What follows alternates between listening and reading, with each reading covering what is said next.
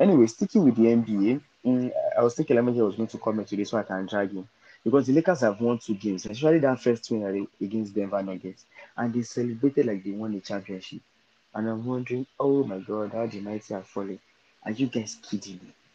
You beat the Denver Nuggets in the regular season game. After losing 5 games, you won one. And you guys are celebrating. Somebody is calling Pasoma. You are pouring champagne on your coach or this season. I'm wondering, is this actually the Lakers? Kobe is probably turning in his grave somewhere. That what's going on?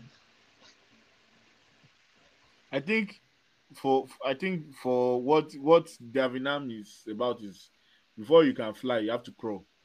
And before you fly, you have to crawl, walk. Then I think what why they celebrated that much is that the season was already looking so green and looked like they were going to down on that, but they look really good against Denver. I think it was not just the win; it was the fact that they look really good.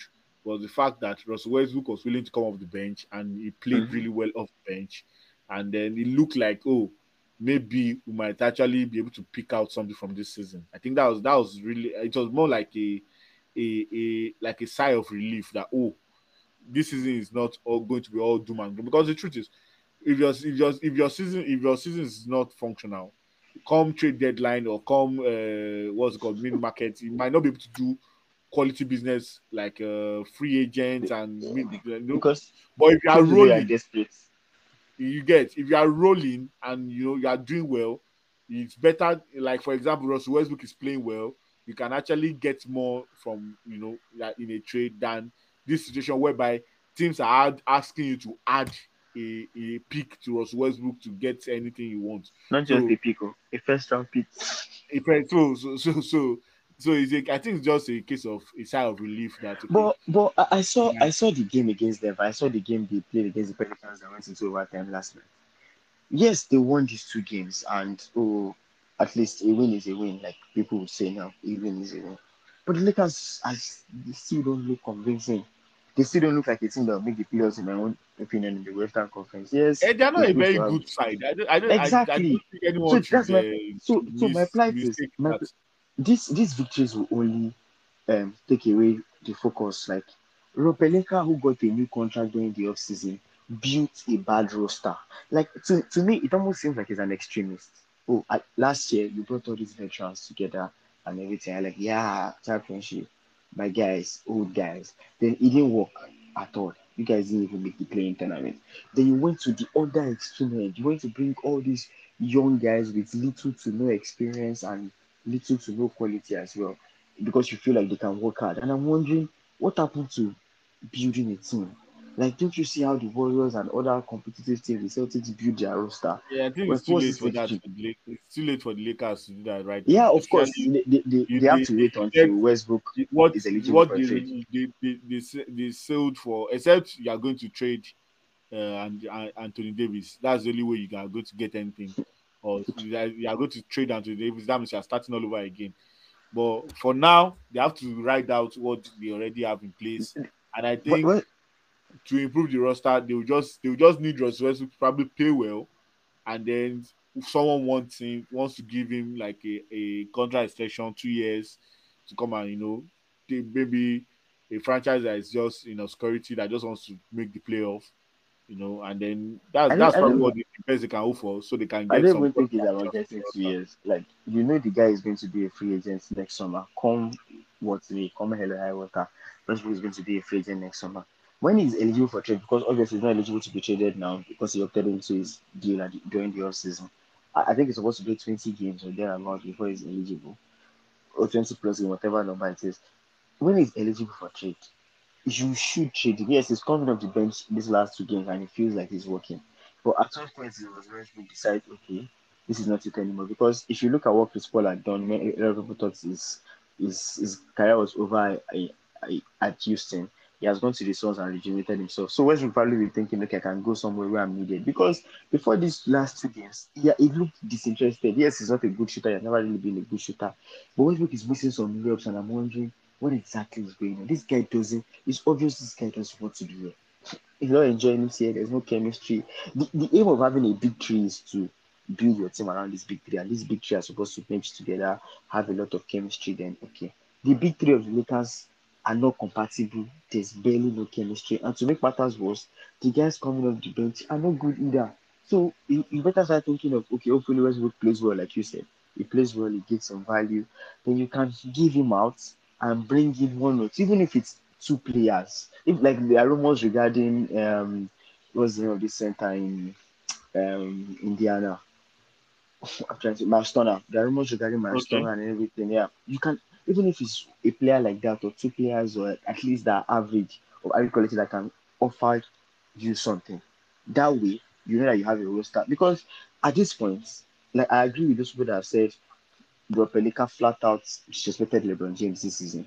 He almost like he looked at him and said, "Oh, you know what? You just finished the season averaging 30 points last year.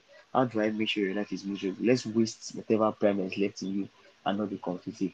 Like the roster is ludicrous, and that's really way I can describe it.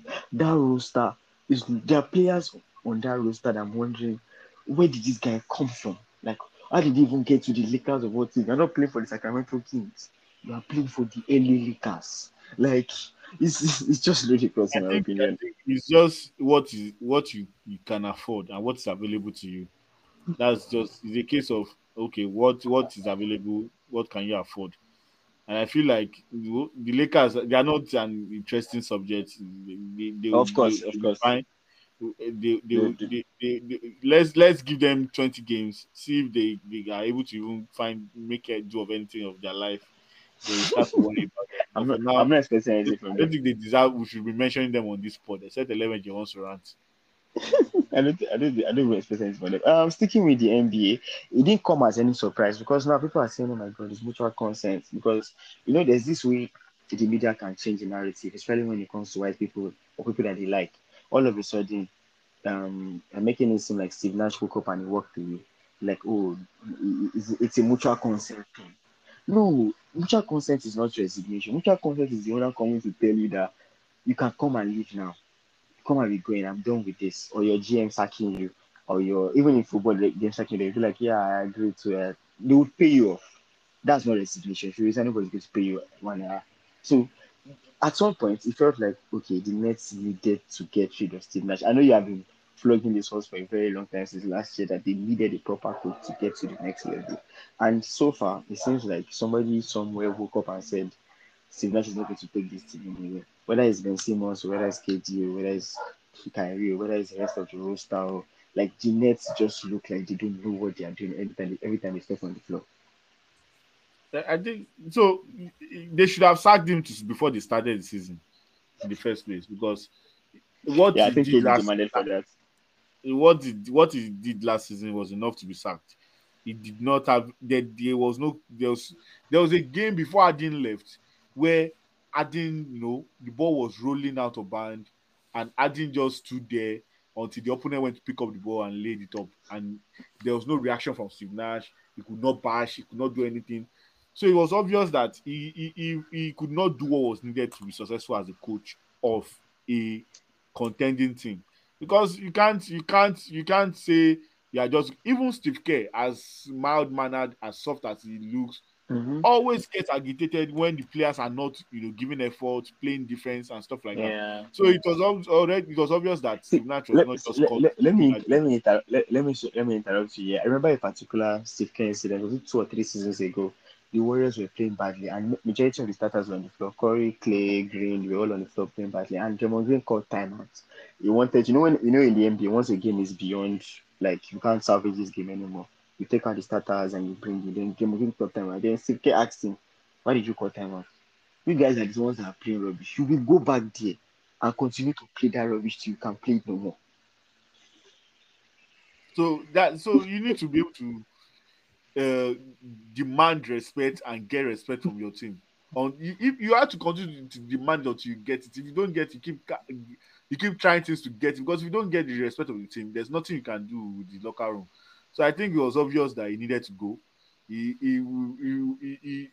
was the only formula he had was play KD, play KD, and there was no scheme to make the job easier for the guys to get easy points. On Mm-hmm. defense, there was nothing to say okay scheme because everything cannot just be individual effort. You have to have ways and scheme how you want to defend, how you plan to defend teams, how you want to set up your team.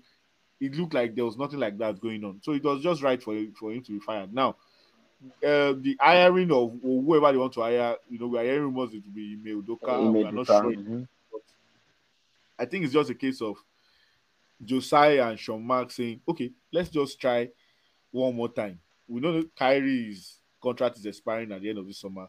Let's Mm-hmm. try one more time to see if we can get anything, even if it's a conference final appearance from this iteration Roster. that we signed, Mm-hmm. see what we can get. And if it doesn't work out, maybe at the end of the summer, Kyrie leaves, Kevin Durant, if you Can want to go, trade you can now KD. go, Mm-hmm. you trade him, get value for KD, now rebuild the roster. Because that's the only thing you can do at this point. You already have them there. It has not worked out for the last couple of years. Now you just need to try one more time. See, because obviously, if they had left Steve Nash there, there was obviously no way anything was going to happen. But obviously, with a new person, a new voice, probably with a new scheme, maybe even, but probably even Quinn Snyder can come and give them some defensive identity and then see what you can do with the squad. So Let's even focus on the hiring of the potential hiring of Emilio Kana, which I like to an extent. But you know the way these things work. Like we've had this conversation on the podcast before. We said this whatever the incident that happened in Emilio is not something new in the world of sports in the US. Like it happens in almost every franchise. As long as it's consensual and stuff like that, it happens there. But it has been blown out of proportion. And as soon as the report broke that okay, the Celtics will let him go, the Nets really wanted him, you could see some people already writing some articles about, oh my god, what Ime Udoka did was even worse than we thought. Like articles started to come out from different places again, and people were like, and there were people that suddenly some Nets fans were saying, oh, we don't want Udoka for someone and I'm wondering this guy, the only thing you can talk about this stuff is morality. In terms of this guy didn't do anything, he didn't abuse the lady, there was no sexual assault there, he didn't force himself on anybody. Why is this constant backlash always popping up? I think it's just the way the media cycle work, the clickbait, how they generate news, and what easy targets. So the easy target is what they will always go after. They will not go after hard targets. They'll go after something that they can quickly win. So I think that is just the way the media has been constructed, the way it will always work. Yeah, like for example, even when Musiala was appointed to replace Ime Udoka. I was watching NBA today, and then they went to go and bring out how he was arrested for drinking driving incident in high school. So I think it's just clickbait, easy target. Who should we charge? Okay, this person that we can quickly put down. I think that's just what it's about. It's the way the media Because works. because Steve Nash has received less criticism for the struggles of the Lakers than actual people that have Udoka that even got to the finals. Like there are people that have actually come out, pick up their pens and defended Steve Nash that oh my god, it's not his fault, it's Kyrie's fault, it's Sean Mark's fault, it's a bad roster. And I'm wondering, yeah, I know I don't want to take it to the racial angle, but deep down, like some people said, even when he was hired, there was nothing in Steve Nash's CV that said, oh, we are the Nets, we want to challenge for a title. Let's go and hire Steve Nash. Yeah, we'll see. I think we already know that. Steve Nash is a darling of the NBA. He has always been a darling of the NBA. Even if it was another manager, I probably would have been sacked after the first season. Since, of course. Everybody saw that I could not just handle the team. So we'll see. We'll see how it goes. If he Um, gets another opportunity going forward. in the second part of tonight's show, let's just discuss the Champions League a little bit because now sometimes a lot of people wonder why Diego Simeone is the highest paid coach in football. Like, yes, what he has done with Atletico Madrid since he became manager all those years back has been amazing. Like two Champions League finals, two league titles, two Europa Leagues. Like, he has done some things that would make you wonder, okay, yeah. But at this point, it seems like Atletico Madrid are not underdogs anymore because they obviously spend money. They bring in some players, they spend massive money, they have a good stadium now that's generating income. But for some reason, it is this. Al Qaeda football and no progress that seems to be happening constantly. Like how does Atletico Madrid find themselves in a group that has Club Brugge, FC Porto, Bayer Leverkusen, and they finish fourth? And the fans, yes, they've always loved Chulo and they love Diego Simeone for everything. But for some reason, there's no there's no development in some of these players that they bought. Koke was wanted by Barcelona back in 2014. Spain don't even remember that they have Koke. Saul can barely get on the field and show anything. Joao Felix was signed for 120 million euros after showing promise in Benfica, like showing a lot of promise. Now he can't wait to even pack his bag because everything seems that oh you have to work hard first and let's go Madrid before you even show any flair. Like are the fans and the owners of Atletico are they convinced that okay this is the right direction? Let's just stick to Simeone and continue to do this, or at some point do they say okay this guy is the highest paid coach in football, we need to start demanding more? So I think it's just a case of what can you do with Simeone and who can you bring in after Simeone. Yes, we're already seeing that seems like he has lost the ear of the squad. Seems like we don't really know what's going on with him. So I think it's just a case of who if you sack Simeone, who do you want to bring to replace him? Can you even sack him financially? Are you capable of sacking him? So I Mm-hmm. think that's just the main thing. What can you do with Simeone? How can you navigate, Simeone sacking? Who else can you bring in? And do you think you have the financial capability to sign someone? So I think that's just what they will probably need to figure out going forward because sometimes it's not just even about whether the quality of the squad or whether the quality of team. It might just be a need for a change, and that's just all it's about. That's true. I think Jurgen Klopp went through the same thing at Borussia Dortmund. He had achieved so much with the team, Champions League final, they won 2 league titles. Like he had done so much for Borussia Dortmund as a whole. And there's a particular season where it just seemed like everything didn't work out. Like they just struggled completely, and at some point they found themselves in bottom half of the table in the Bundesliga. Eventually, he left at the end of the season after they stabilized until they finished eighth or so. And he has gone on to do good things, like very, very good things at Liverpool, proving that, okay, that was just a one off. Sometimes change is not necessarily a bad thing. Not everybody can reinvent themselves. Like maybe Fergie and Wenger did at a particular sport, maybe you reinvent the team or you reinvent themselves or you try to make sure that the voice is not stale in the dressing room. Sticking with the Champions League, just when we were thinking, oh my god, the second round might not be interesting, the second round might not be interesting, PSG have found a creative way to make it interesting. After last night's results, now PSG have finished second, and the teams they are eligible to face are in like massive numbers.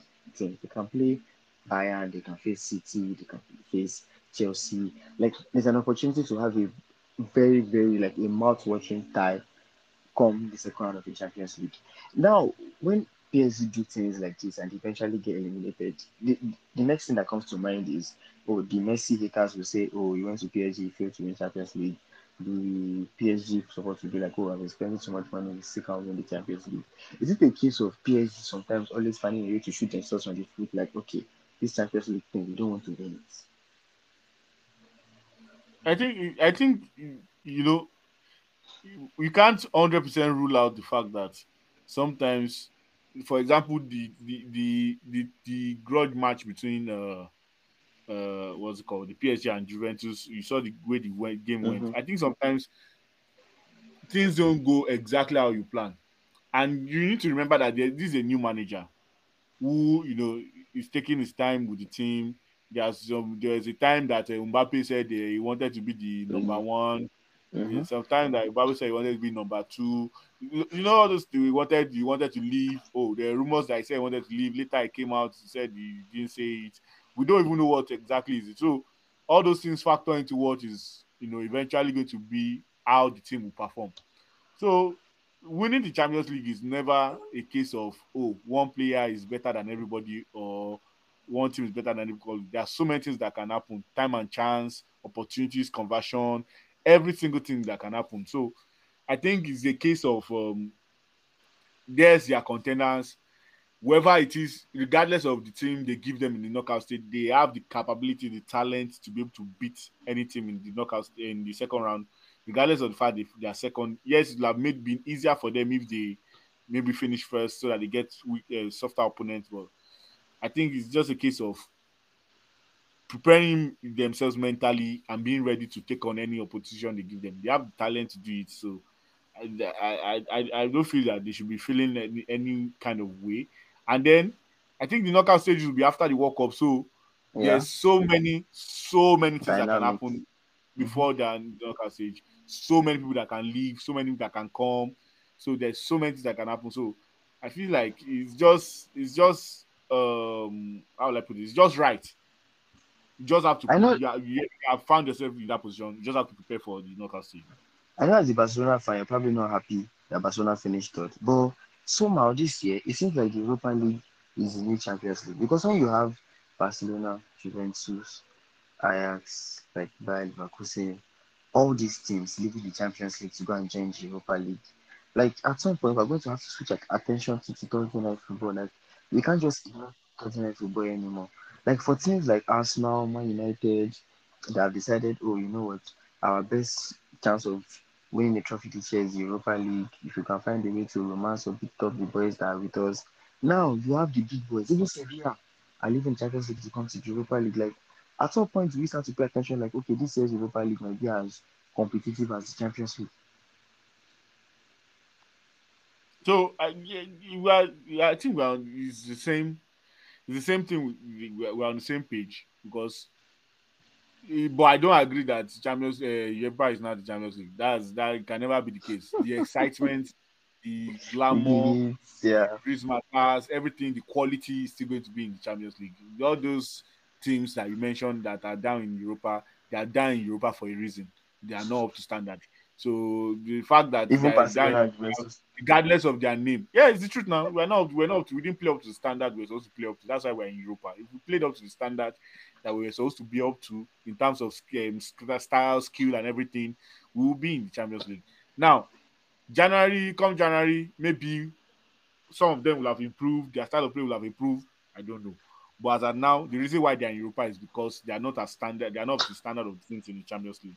So I don't think that that's going to change anything. Yes, the fans of these clubs will pay more attention to Europa for this season and then to probably generate more eyeballs for Europa. But other than that, I don't think it's anything funny, To bother anything ourselves special about. about. Yeah, nah. Anyway, I was going to discuss the FIFA World Cup, but we'll have to keep that until next week, just before the World Cup starts.